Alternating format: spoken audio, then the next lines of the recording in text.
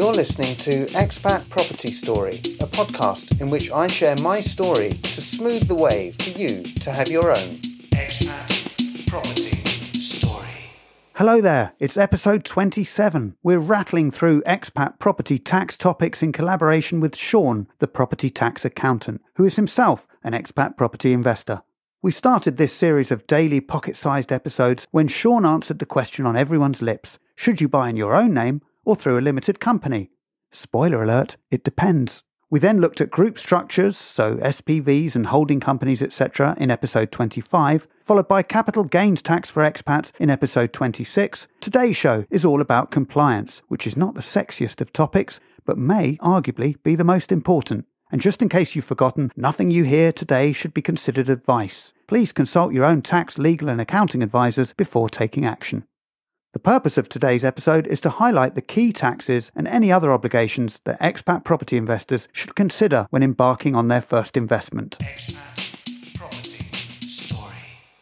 To kick off, let's now imagine that an individual has purchased an investment property in their own name. So the key thing here is that they will become subject to the HMRC's self-assessment regime for income tax purposes. So the key thing here is that individual needs to register for self-assessment. Although the registration deadline is the 5th of October following the end of the tax year during which the income was earned, the sooner you register, the better. When you register, you will be issued with a unique tax reference number, a UTR, by HMRC. And if you do appoint an accountant or any other advisor to help you with your tax return and be your tax agent, they will require that UTR. Now, HMRC still uses snail mail to issue those UTRs to that individual.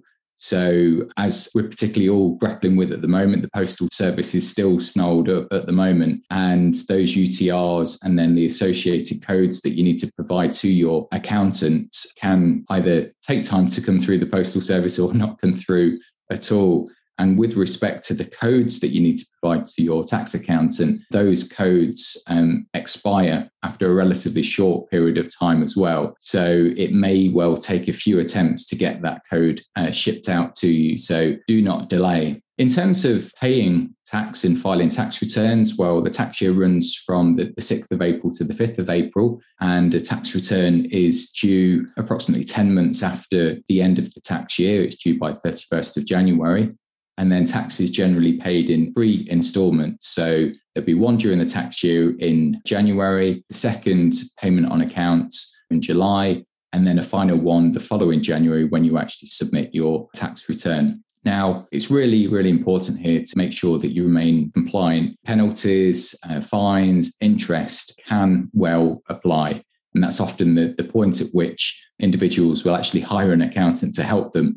Far better to avoid those fines and probably have lower accounting fees to deal with things appropriately at first. And those penalties and interests can apply to both late payments, late returns, and even just simply errors in tax returns, be it accidental or otherwise. A general rule of thumb is that a good accountant or tax advisor will save you more in tax than that you'll ever pay them in fees over the long term. Something coming down the route at the moment is very interesting, which is making tax digital. That's now fully in place for VAT, and it's also being rolled out for both individuals and companies. So for individuals, and in particular landlords with rental income over £10,000 per year, and that's gross rental income, they will need to comply with Making Tax Digital, MTD. So that's from April 2024. So what will that mean? Well, it means two things. Number one, quarterly tax returns. And then secondly, there's the requirement to maintain digital records. So that generally means using proper MTD compliant accounting software such as QuickBooks. So that is a significant sea change for, I would say, smaller investors with 1 or 2 properties. If you are operating a limited company to own your property, that company needs to prepare and file annual accounts with Companies House. Those accounts also need to be filed with HMRC along with a corporation tax return. So generally the deadlines for both all of those filings and actually making the tax payments, they range from 9 months to 1 year after the company's financial year end. Companies are also required to file what's known as an annual confirmation statement, used to be known as the annual return. And that just confirms certain aspects about the company. So information such as shareholders, directors, and the nature of the business, the SIC codes and the like. I have an interesting one for you, and it's often not very well known about, which is the non-resident landlord scheme. So this particularly applies to expats. This is the requirement that those living abroad that own UK property, for each property, they need to file Form NRL1 with HMRC. Not doing so can have some interesting consequences. And in particular, it means that your rent should be paid to you net of the basic rate of tax. So therefore it should be, if you don't file that form, so it would be deducted by 20% and therefore you would only receive 80%. And whoever is collecting that rent on your behalf, if you're using a letting agent, they would deduct that 20% tax, effectively treat it as a withholding tax. And then they would then pass that on to HMRC.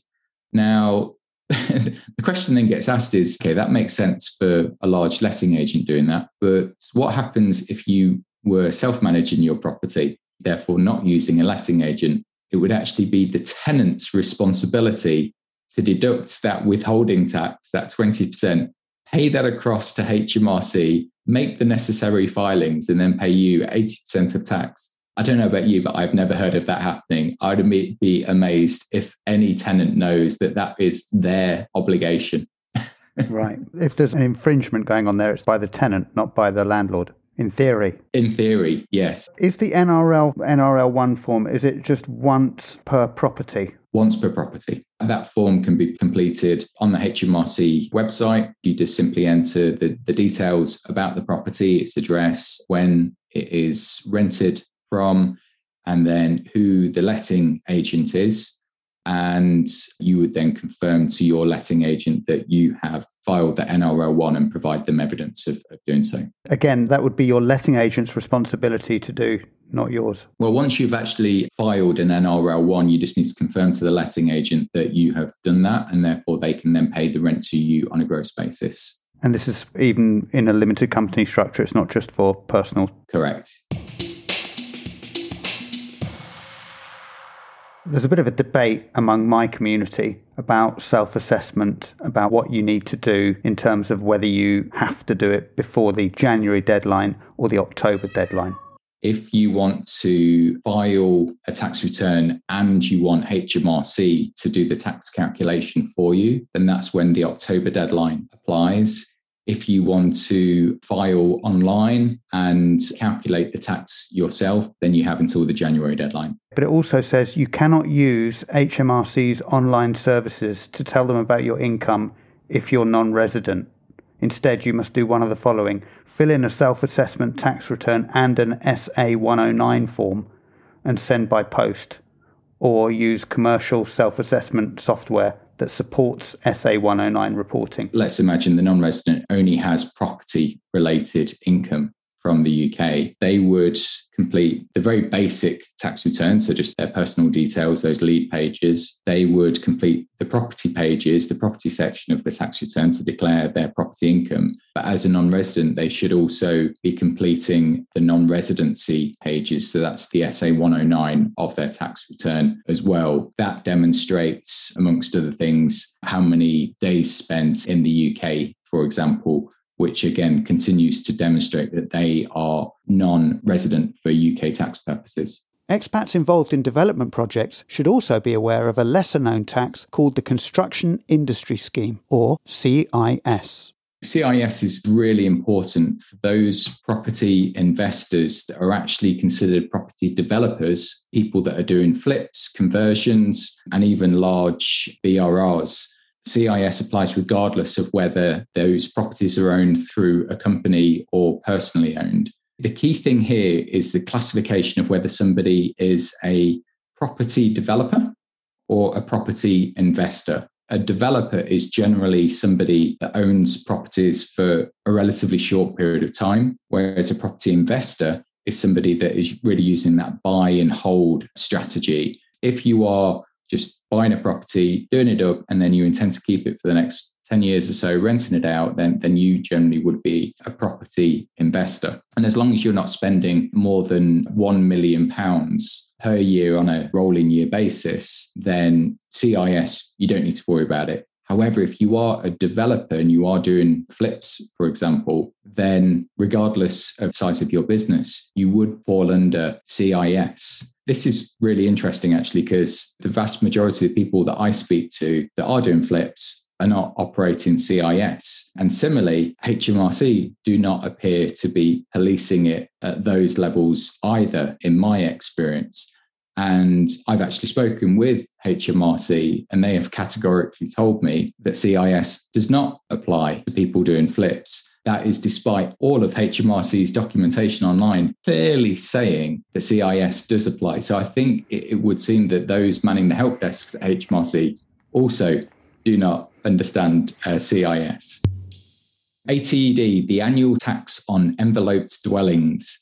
For me, this is the one that makes property investors sweat. I find that it's one that they hear about, they panic, they then realize it doesn't apply and then swiftly forget about it. And then 6 months, a year, 2 years' time, they hear about it again and then start that cycle all over again. So it is an interesting one. It's important to note that the ATED only applies to companies that own residential properties. So if you personally own properties, you can forget all about it. If a company owns residential property and that property is valued at more than £500,000, then they are liable to an annual tax. And for a £500,000 property, that would be currently £3,800 per year. And then the amount of tax then increases quite rapidly, actually, as the value of each property increases. And this is where the panic sets in, because house prices are obviously increasing rapidly. If you own properties in the southeast, the chances are you may well own a property that's valued at more than £500,000. So the fear is that you'll be liable for this tax. Now, there is a relief that's available, and that if that property is rented out to a third party, so somebody that's not connected to the company in any way, then they don't have to pay that tax. But importantly, they have to claim a relief. It's not automatic, and therefore they have to file an ATED return stating that